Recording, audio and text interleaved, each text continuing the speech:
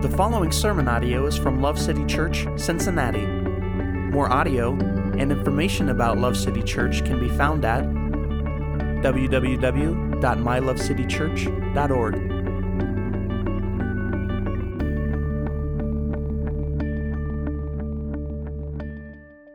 Hey everybody, I'm Vince, one of the pastors here at Love City Church. Thankful to be gathered here with all of you, and I'm really excited to study God's Word together, so let's head that way. If you would, please turn to the book of Acts. We're going to be in chapter 2, starting in verse 40 together. We're continuing this week in our sermon series. It's called The Disciples' Path. Jesus is recorded 5 different times in the Gospels saying something either identical or real similar to what he said in Matthew 16, verse 24. Here's what he said there. Then Jesus told his disciples, "If anyone would come after me, let him deny himself and take up his cross and follow me." And so what we are doing in this series is simply examining what it looks like to follow Jesus. While we know that there's going to be some unique elements for each person's journey, because everybody's different, they're going to come in at different entry points, God's built them in different ways, has different plans for them. There is going to be some unique elements. There's also trail markers along the path. There are certain things that the Lord expects each of us to do if we belong to Him. So those are the things that we're looking at through this series. And so thus far, we've talked about salvation by grace through faith, right, in Christ alone, reaching out in faith and receiving God's mercy. That's only made possible because Jesus came and lived the life we couldn't. He died the death we should have and then rose from the grave. So we're thankful for that. Salvation is the first step onto this path. You can't do any of the rest of the journey without first receiving the free gift of salvation by faith, surrendering to Christ, and becoming a Christian. So we then talked about the next step. That's water baptism. That's where believers publicly declare their allegiance to King Jesus. And then last week we talked about church membership, and that's where each believer commits to join the family of God on the mission of God for the glory of God. And so those have been great. The next 4 weeks, including this week, they're going to kind of be dual purpose because the subjects that we're going to be examining in the next 4 weeks, they're also expectations we set forth for members here at Love City Church. But let me say why it's going to be dual purpose. Because the reason that we have these expectations for members here is because we believe these are expectations for every faithful follower of Jesus. When we prayerfully considered what it would look like to be a member of this church, we didn't want to add or take away from what God has already plainly stated that He desires for His children. And God has shown us what He expects of us through His Word. And so this is the only source that we should look to for these things. And so that is where we're going to look. Amen. Now, someone might say at this point, if they're listening carefully and thinking, they might say, hey, I thought you said that salvation was, it's by God's grace. We receive it through faith. So what's all this talk about these other expectations? Seems like you're pulling a bait and switch here. Well, I hope that some of you are thinking through that. That's great. I'm glad that we're running this through the grid of logic, but also God's Word. So the truth is, before we are saved by God's grace and rescued from slavery to sin and self, we are not a part of the family of God. The Bible's very clear about that. And so none of the things that we are talking about in this series, beyond the first week, which was salvation by grace, none of the rest of them are going to have any part in us going from slaves of darkness to children of light. All the rest of this is after the fact, okay?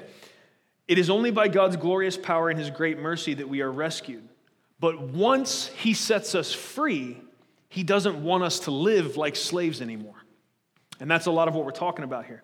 He expects us, God expects us to do something with the freedom that He purchased for us by the blood of Christ. So, this sermon series is really teaching us how to live as free men and women under the benevolent lordship of our Savior King. Praise God for all of that. Now, one of the things that humans are unable to do as slaves to sin is to live in real, authentic, loving, trust-filled, and vibrant community with one another. Now, this is not to say that unsaved people groups have never been able to reflect in some ways the beauty of gospel community, but without the active work of the Holy Spirit upon the hearts and minds of free men and women, we cannot reach the full potential we have to live out God's design for how we relate to each other.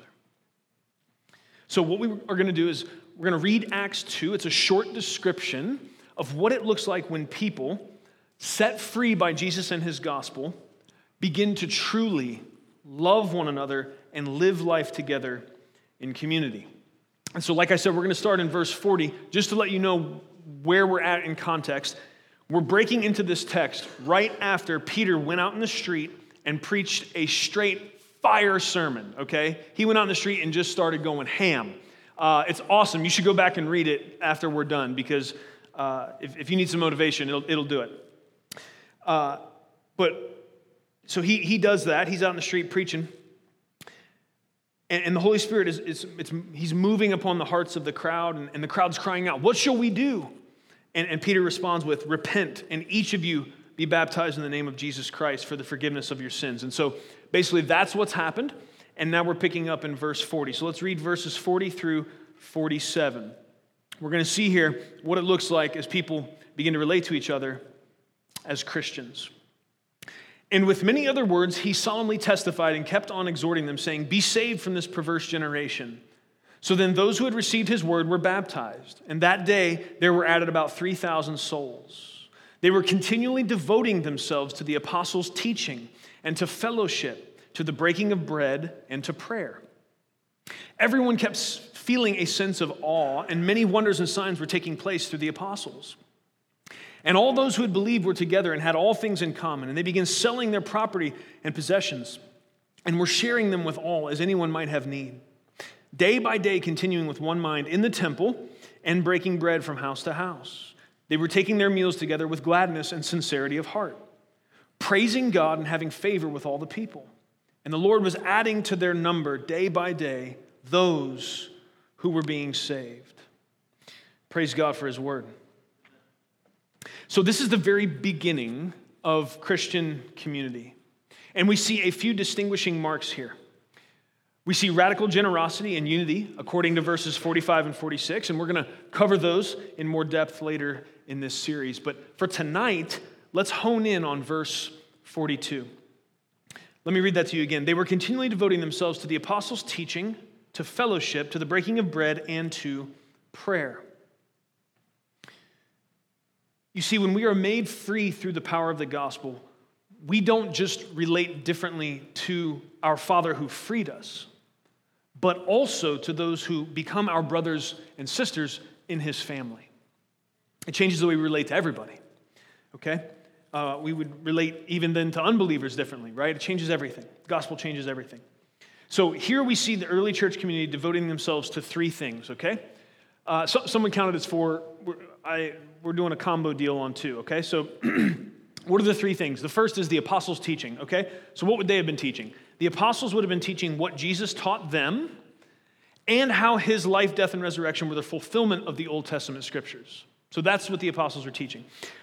We have much of the apostles' teaching recorded in the New Testament. So now, with the Old Testament or the Hebrew Bible, and with the New Testament, we have the whole counsel of God's word. And those who are truly God's people will always be devoted to it. Exactly like we see here, these early Christians were. So that's the apostles' teaching, okay? The word of God was being taught. Number two, breaking bread and fellowship. That's the one where you could break it up, but I'm putting these two together because really they go together well. I know that an argument could be made that you can have fellowship without food, but I mean, my question to you would be, when was the last time you went to a party that didn't have snacks, right? Okay, so there's probably a few cute ones in the room saying, "Oh, I was at a party last week that didn't have snacks." Okay, how long did you stay? Gotcha. Okay, good. So the truth is, here's the point. The truth is, shared meals are a great way to connect, okay? But we'll talk about more on that in a bit. Jesus agrees. I'll show you that, okay? The third is prayer. Third thing they devoted themselves to, prayer. Prayer is simply talking to God.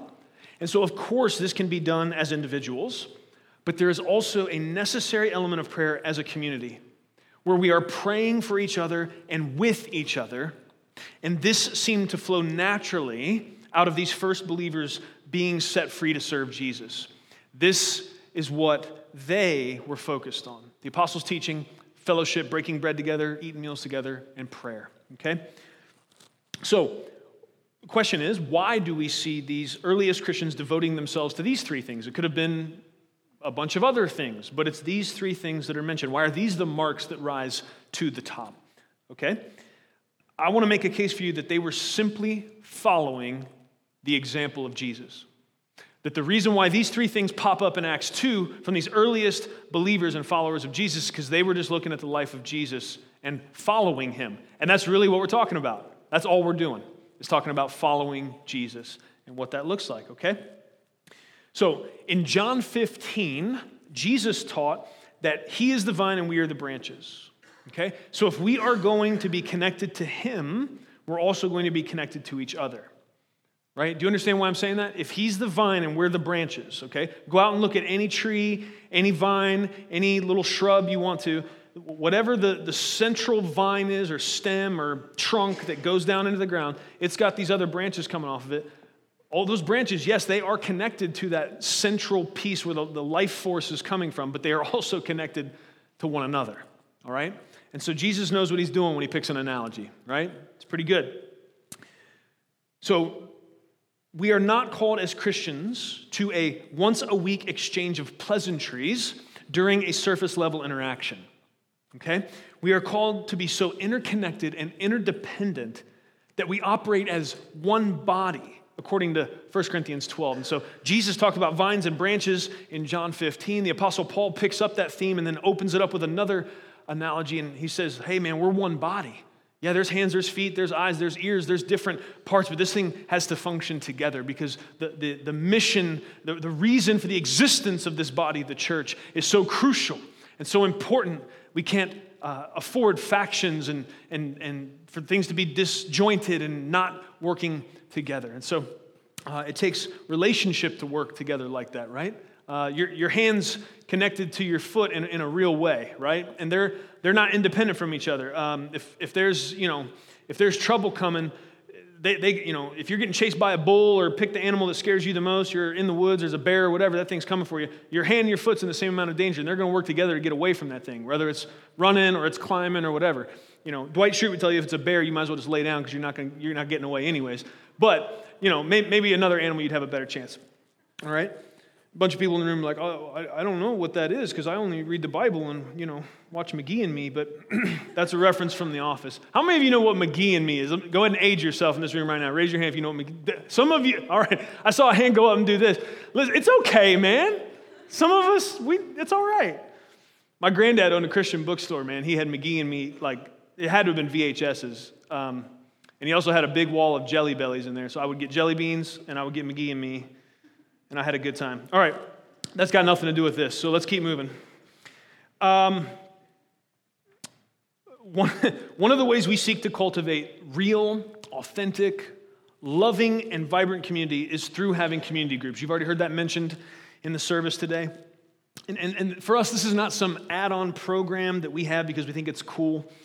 We see community groups as part of how we faithfully live out our calling as the family of God. It's part of how we cultivate an environment that opens up the opportunity for us to do what it is we see these believers in Acts 2 doing, which I'm going to build a case for you is just a response to what Jesus did. And we're all supposed to be following Jesus, right? Is that what we're doing? Is that why we're here? I know you're not here because of me. There's a lot cooler things you could be doing than listen to me talk right now. And so we're here because of Jesus, all of us, and we're following him, which I'm very thankful for. So I do want to say this, though, before we go any farther, because it's important. We also don't think community groups are the only time or the only way we can experience the joy of authentic community, okay? We know that, we understand that, but they are a great way to get started doing that. Our hope is that as relationships flourish, we are more and more, we're living together day by day. So that's the language you hear in Acts 2, day by day. You don't get this idea that, Peter and James and John and the other apostles were having to run around trying to wrangle everybody together to get them to come to service once a week, or they were trying to lay guilt trips on people.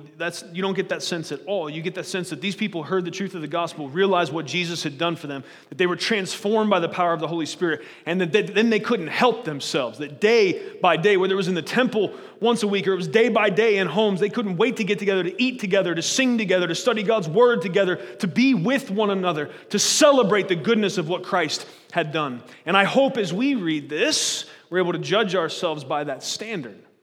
Because for some of us, man, we've been doing this a long time, and sometimes this isn't flowing out of an excitement because we're following Jesus and we're doing it together and we get to be a part of gospel mission. For some of us, it slides into this ditch of it's just duty and it's grind, and some of it's guilt-based, and none of that is the beautiful picture that we see painted here. None of that is what Jesus has really called us to, or what he wants for us. He wants far better for us. And real, authentic community is a gift, not an obligation. It's a privilege, man. It's a beautiful thing. I say praise God to that. Our community groups are modeled after what we see here in Acts 2, and we believe what we see in Acts 2 is modeled from the life of Jesus. Now, I know I've said that a bunch. I've been setting that up, but I also know that might seem like kind of a stretch. So allow me to show you quickly why we believe this. Because some of you might be thinking, does Jesus need what people get out of community? Well, I'll let you judge as we go forward here. So the first thing, what are we talking about? They devoted themselves to the apostles' teaching, so they're studying the word of God together. They were fellowshipping, breaking bread together, right? And they were praying together. 3 elements, okay? Was this visible in the life of Jesus? Am I making this up, that these followers of Jesus in Acts 2, that the reason why those things are mentioned as what was the hallmarks of what it looked like for them to begin to gel and assemble as the first Christian community, was that just because they picked those things? Was that just what naturally happened because of human whatever? Or was that an instinct thing? Or was it that they really looked at the life of Jesus and said, okay, if we're following him, these are probably the things that are going to be marking us as his people? Okay? You be the judge, all right?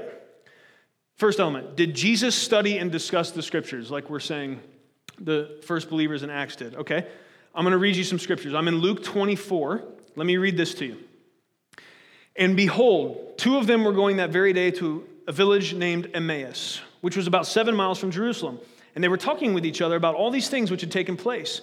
While they were talking and discussing, Jesus himself approached and began traveling with them. Okay, this is after his resurrection.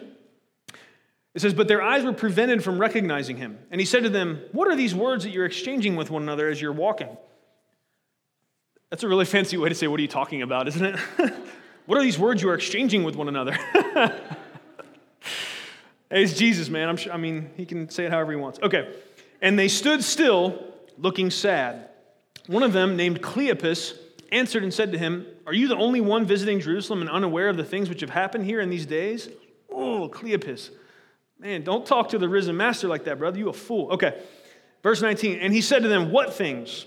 And they said to him, the things about Jesus the Nazarene, who was a prophet, mighty indeed in word in the sight of God and all the people, and how the chief priests and our rulers delivered him to the sentence of death and crucified him. But we were hoping that it was he who was going to redeem Israel. Indeed, besides all this, it is the 3rd day since these things happened. But also some women among us amazed us. When they were at the tomb early in the morning and did not find his body, they came saying that they had also seen a vision of angels who said that he was alive. Some of those who were with us went to the tomb and found it exactly as the women also had said, but him they did not see. And he said to them, O foolish men and slow of heart to believe in all that the prophets have spoken. Was it not necessary for the Christ to suffer these things and to enter into his glory? Then, beginning with Moses and with all the prophets, he explained to them the things concerning himself in all the scriptures. Would that not have been the Bible study of all Bible studies? Road to Emmaus, Jesus is going to throw down everything that has to do with him in the scriptures. There's nothing I wouldn't trade to jump in a time machine and sit there for that. I would like to be a fly on a toga at that meeting, for sure. Now, we see all through, so clearly we see Jesus caring about what the scriptures say, teaching what the scriptures say, discussing that with people. that's just one example. We see all through the four Gospels where Jesus would teach large crowds, right? And then he would withdraw with his disciples and he would discuss it with them, right? He'd kind of leave everyone mystified a little bit in the big crowd, and then he'd pull the disciples aside and say, okay, boys, here's what I'm talking about. He would let the disciples ask him questions, and he would discuss among themselves his answers. There are over 70 times in the Gospels where Jesus refers to the Old Testament scriptures as he teaches. So Jesus is not just pulling a bunch of ethereal stuff out of the air, though he could, right? He can talk about whatever he wants. He knows everything about everything, right? So he doesn't have to use a reference point, but he does often, and most often when he's teaching, it's flowing up out of the Hebrew Bible, the Old Testament scriptures. He's studying the Bible. He's teaching the Bible. He's discussing the Bible with the people that are around him, with his companions. And so I think a fair case has been made that studying the scriptures was a part of Jesus' life, that inviting others into that and doing that in a group way was a part of how Jesus lived in community. Second, did Jesus participate in meals and fellowship? Let me read you this. This is from Matthew 26. Now, on the first day of unleavened bread, the disciples came to Jesus and asked, "Where do you want us to prepare for you to eat the Passover?" And he said, "Go into the city to a certain man and say to him, 'The teacher says, my time is near. I am to keep the Passover at your house with my disciples.'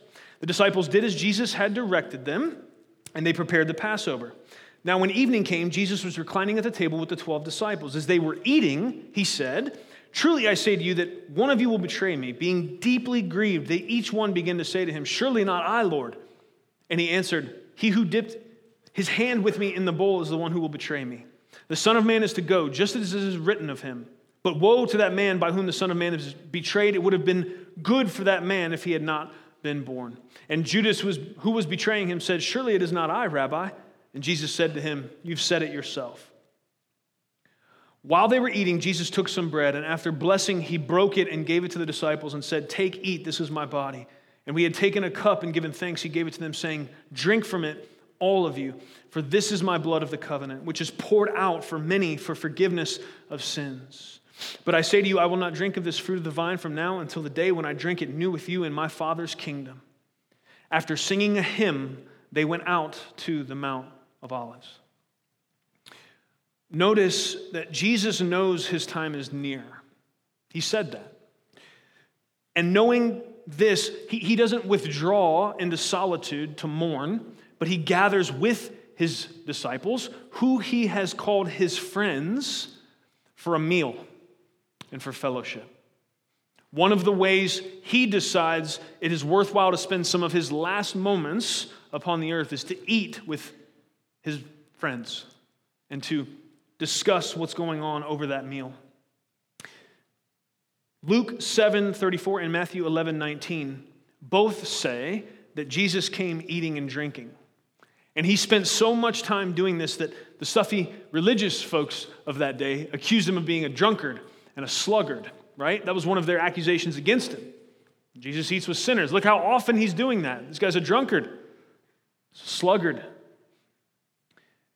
Now, we see that Jesus not only eats often with his men, but he also does that with sinners. So Jesus doesn't just use meals as a connection point, a time to cultivate relationship and camaraderie between him and his friends, but he also uses meals as an entry point to build relationship with those who do not yet believe.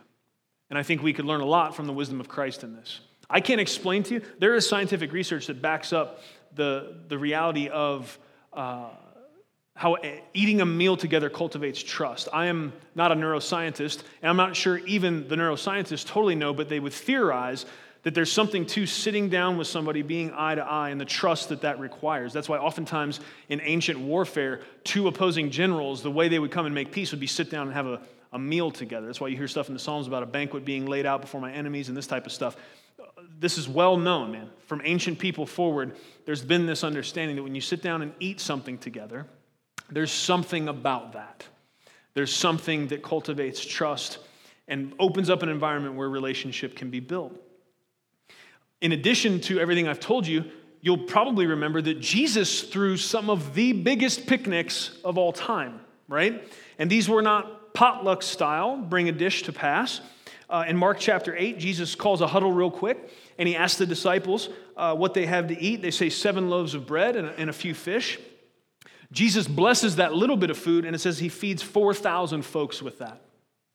Then another event is recorded throughout the Gospels where they have 5 loaves and 2 fish from a little boy's lunch. Jesus blesses that, and he feeds 5,000 people.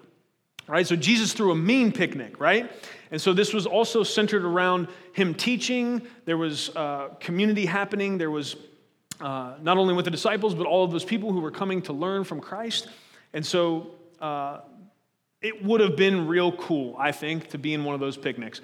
And I have always wondered, because I think about things that maybe other people don't. What does miracle bread taste like, right? What after Jesus blesses it and it goes from a few loaves to enough loaves to feed 4,000 or 5,000 people, what does that taste like, man? It's got to be like Panera times infinity, right? It's got to like put Panera to shame, because the Lord did it himself. I mean, he didn't bake it, but he made it. And so it's got to be so good, right? I don't know if we're going to get a shot at some of that at the marriage supper of the Lamb one day, but, in prayer, I've put the request in. So if there ends up being dope bread at the marriage supper of the Lamb, just know, find me, and you can thank me later, okay? All right. In Luke 24, he eats with his disciples after the resurrection, which is one of the ways that he proves to them that he is truly risen bodily, that he's not a ghost or just a figment of their imagination. And so before he dies, after he dies and rises, he's all the time, the Gospels are filled with accounts of the Master, King Jesus, using meals as a connection point. Even as the resurrected Lord of glory, he's still eating with people. That story blows my mind when they're out fishing, and Jesus, the resurrected Lord of glory, cooks breakfast. I'm like, what a Savior, man. Wow, right? I don't know. Doesn't seem like you're that excited about it. I think it's awesome that somebody who defeated sin, death, and everything else, rose from the grave, is willing to love these goofballs that he trained for 3 years and cook some fish for him. I think it says a lot about who our God is and what's revealed about him through the servant heart of Jesus. So we've talked about studying the scriptures together. Jesus did that in community. We've talked about meals together and whether or not Jesus participated in that. I think it's pretty clear that he did. The third element is, did Jesus pray in community? Let me read you Mark chapter 14. This is starting in verse 32. It says, they came to a place called Gethsemane, and he said to his disciples, sit here until I have prayed. And he took with him Peter and James and John and began to be very distressed and troubled. And he said to them, my soul is deeply grieved to the point of death. Remain here and keep watch. And he went a little beyond them and fell to the ground and began to pray that if it were possible, the hour might pass him by. And he was saying, Abba, Father, all things are possible for you. Remove this cup from me. Yet not what I will, but what you will. And he came and found them sleeping, and he said to Peter, Simon, are you asleep? Could you not keep watch for 1 hour? Keep watching and praying that you may not come into temptation. The spirit is willing, but the flesh is weak. Again, he went away and prayed, saying the same words. And again he came and found them sleeping, for their eyes were very heavy, and they did not know what to answer him. And he came the third time and said to them, are you still sleeping and resting? It is enough. The hour has come. Behold, the Son of Man is being betrayed into the hands of sinners.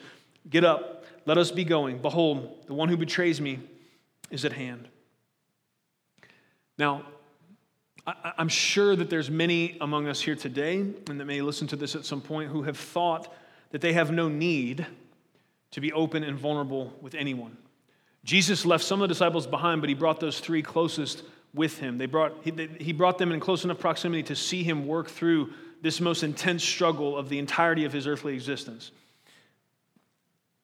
You might think, I can pray to Jesus through the Holy Spirit, so I don't need anybody else to pray for me.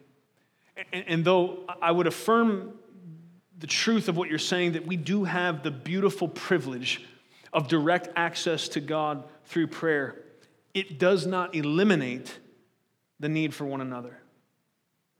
We see here that when Jesus is at his most vulnerable, and he is struggling desperately with the weight of what he's about to endure on the cross. He breaks off into a smaller group with his closest friends, and he asks that they would keep watch and they would pray with him. Jesus asked for people to pray with him. You getting where I'm going with this? If King Jesus felt compelled to have his friends praying with him in his time of struggle, then it's probably not a terrible idea for us to do the same. There were specific times, of course, that Jesus got by himself to pray as well. You'll see that recorded through the Gospels. He'll preach to a big crowd, and he's got to go for a minute and be alone with the Father. That is not a bad thing. That's a true thing. But we also see that those times where he would be alone with the Father, that was not a prolonged practice. Instead, we see that throughout his life and ministry, his normative pattern was to be connected to the companions that God had given him. So yes, there was times when he would withdraw to pray, but the bulk of what he was doing, his normative pattern, was to be in connected relationship and to be walking through what he was walking through with those that God had given him as companions to do it. We're just talking about following Jesus, friends. That's all we're doing. I'm not trying to put anything on you. I'm not trying to ask anything of you, other than let's look at how Jesus lived, and if we're going to call ourselves followers of him, then maybe follow him. I don't know. What do you say? Yeah, amen. Now, I want to point out what many of you may have already noticed. When Jesus needed his friends the most, they failed him. Each time he came back, they were sleeping. They didn't get the gravity of the situation. They had heard him say some things about he's got to go to the Father, but they hadn't put all the pieces together, and they were tired. But Jesus' friends, when he needed them the most, they failed him. And I'm just going to ask you to please not let an experience like that keep you from the benefits of real community. I fully acknowledge some of you have experienced similar situations. When you've reached out and you've needed people the most, that's when they weren't there. And that's a real bummer. Here's the truth. The truth is, if you are really open and vulnerable with people, you will probably get hurt at some point. That's almost guaranteed. And that's really difficult. And I promise you, I don't just know that because I read about it. Okay? I'm with you in that. There's been some times, right, when really could have used somebody to be able to count on, and that's when you reach to lean, and that's when they're not there. That'll make you stop leaning real fast. That'll make you get real independent real fast. That'll make you start to decide, you know what, bump that. I'm not going to trust anybody or lean on anybody because, I went to lean and fell, so that was even worse. So let me just not do that. Friends, I get that tendency. I get that propensity. I get that is a temptation. It's probably a temptation for all of us to varying degrees. But please hear this. Jesus, he was failed by his friends, but he knew they were going to fail before he brought them, and he still brought them. And he still came up out of the grave and preached good news to them and drew them in close and gave them a chance to reconcile with him and to pledge their allegiance to him. And he cooked them breakfast on the beach for Pete's sake. Right? Here's what I'm saying. It can be really difficult to go through that. To trust, to be vulnerable with people and have them let you down. But it isn't near as bad. It's not near as bad as living in the misery of isolation with no real relationships. And I realize that some of you might have figured out coping mechanisms where you feel like you're just fine in a state of isolation and just surface level interactions with people. But listen, that is not what you were made for. And though you may find coping mechanisms to deal with the misery that comes from that isolation, that is not how God made you, and that is not an existence that is going to be sustainable. You're going to crash and burn at some point. It's just, cars were made to drive, man, not float across canals. And if you try to float one across the canal, it's just not going to go good, right? It's not what it was made for. Humans weren't made to do this thing alone. And, you could drive the car real fast and maybe skip a little bit and get halfway across, but at some point, she's going down, okay? Super stupid analogy off the top of my head, but I think it got the point across well enough for you to understand, okay? to try to drive a car across a canal. That's not, I don't need you to psychoanalyze my analogies, okay? All analogies break down if you look at them hard enough, all right? Jeez. All right. Sin always isolates. It keeps us separated from each other, but the gospel has the power to reunite us for our good and for the accomplishing of the mission God has given us. You know, James tells us to confess our sins to one another and pray for each other. And we see that even King Jesus, though he had no sin to confess, he desired for his friends to pray with him and to pray for him. And this clearly is part of why the early church, as they begin to walk out what it looked like to follow Jesus, prayer is one of those things that came to the top of the list, right? They were known for a few things. They were devoted to the apostles' teaching. They were devoted to the word of God. They were devoted to fellowship with one another, to breaking bread together, and they were devoted to prayer.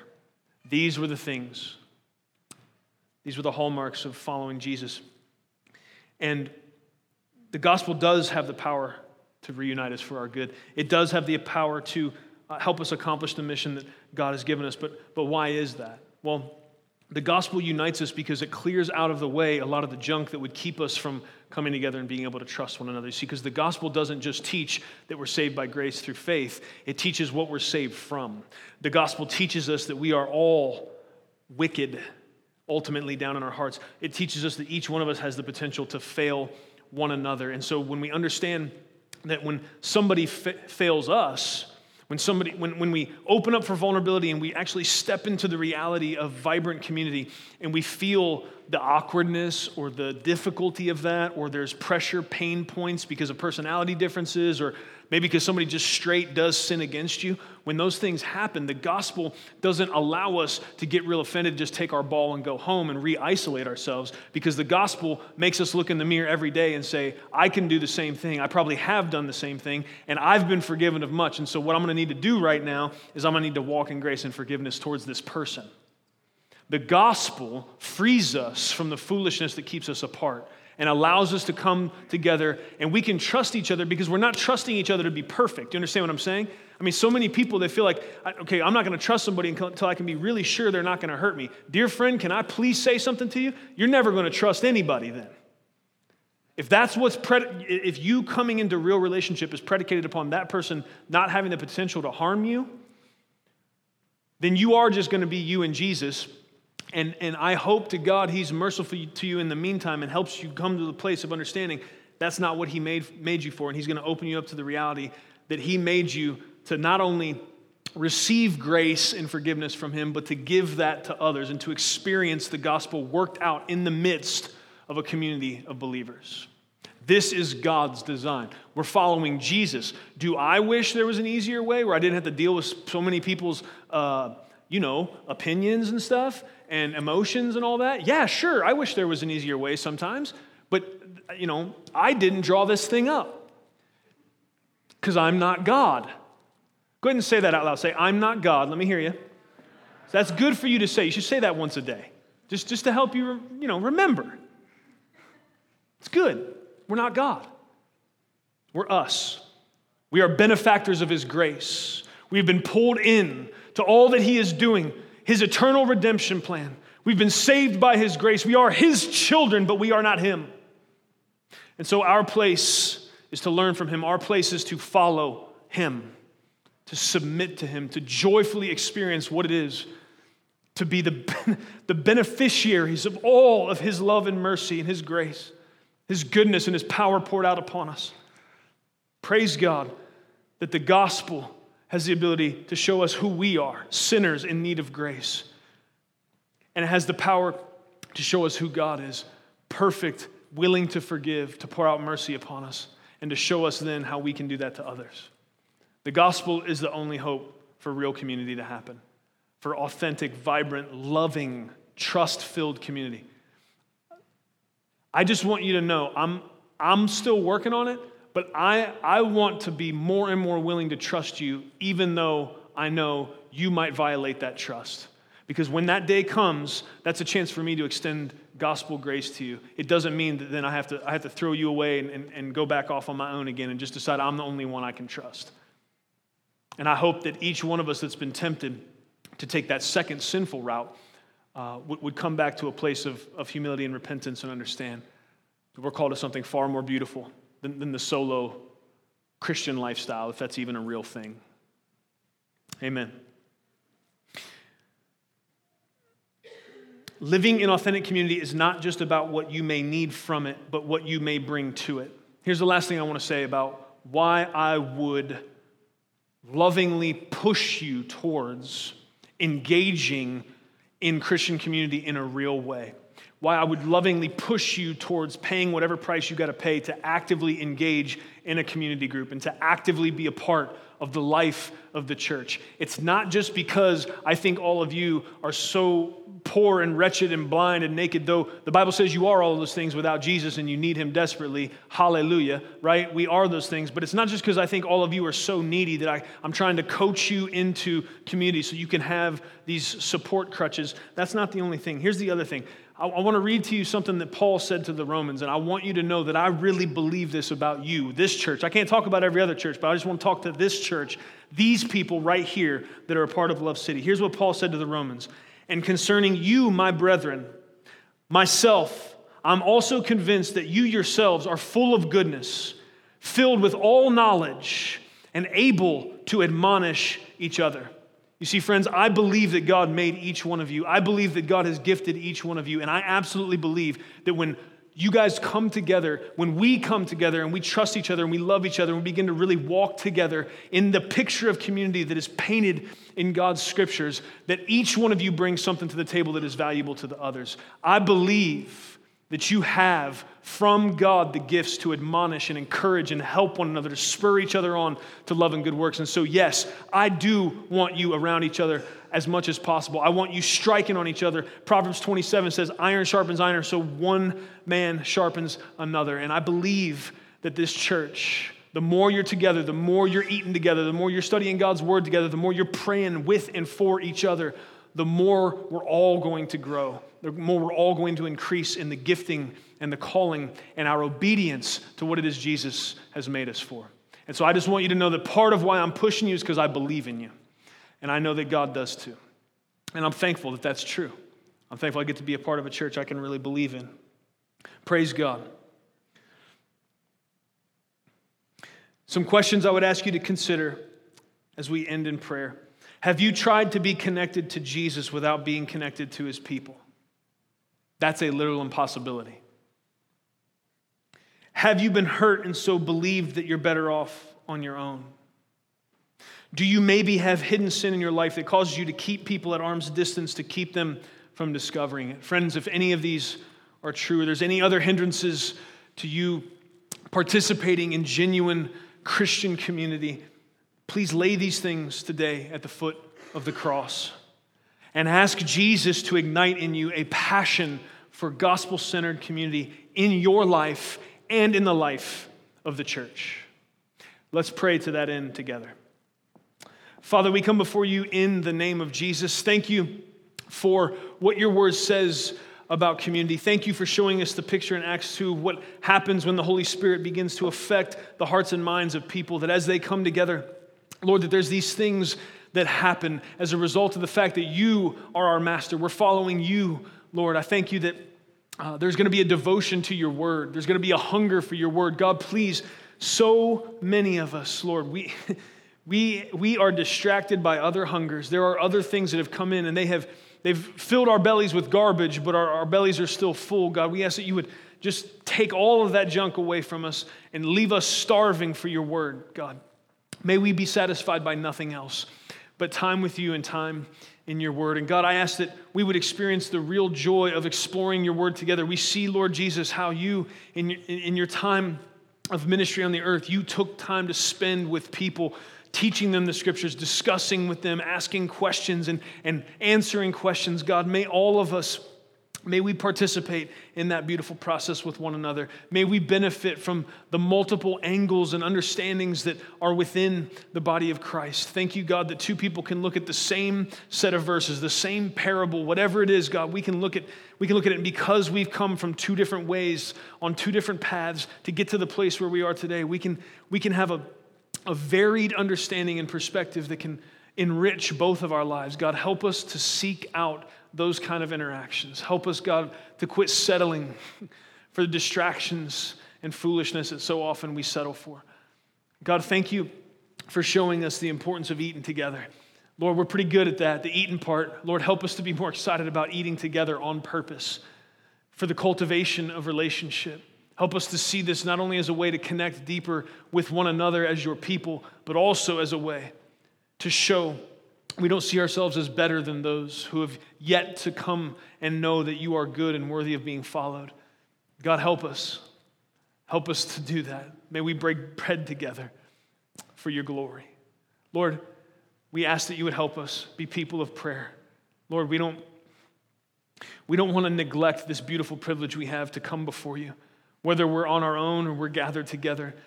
But God, help us to see in ever-increasing, vibrant color how beautiful it is when we come together to pray with each other and for each other. Thank you for the beautiful truth that we can come together and be truly open and transparent, that the gospel allows us to be accountable to one another because we know there's not going to be harsh judgment, there's not going to be rejection because each one of us knows of how much we've been forgiven. Thank you, God, for cultivating among your people the ability to pray for each other and with each other, to be accountable to one another, God. We know this is your plan. We know you gave us one another as a gift to spur each other on to love and good works. God, please forgive us for our neglect of that gift in every place that we have, and help us, anoint us, Lord, by the power of your Spirit to walk in authentic community. God, for our good, but most of all for your glory. We love you, Lord Jesus. Thank you for hearing this prayer. It's in Jesus' name we pray. Amen. Thank you for listening to audio from Love City Church, located in Cincinnati, Ohio. Feel free to make copies of this message to give to others, but please do not charge for those copies or alter the content in any way without permission. To give or find out more about Love City Church, visit www.mylovecitychurch.org.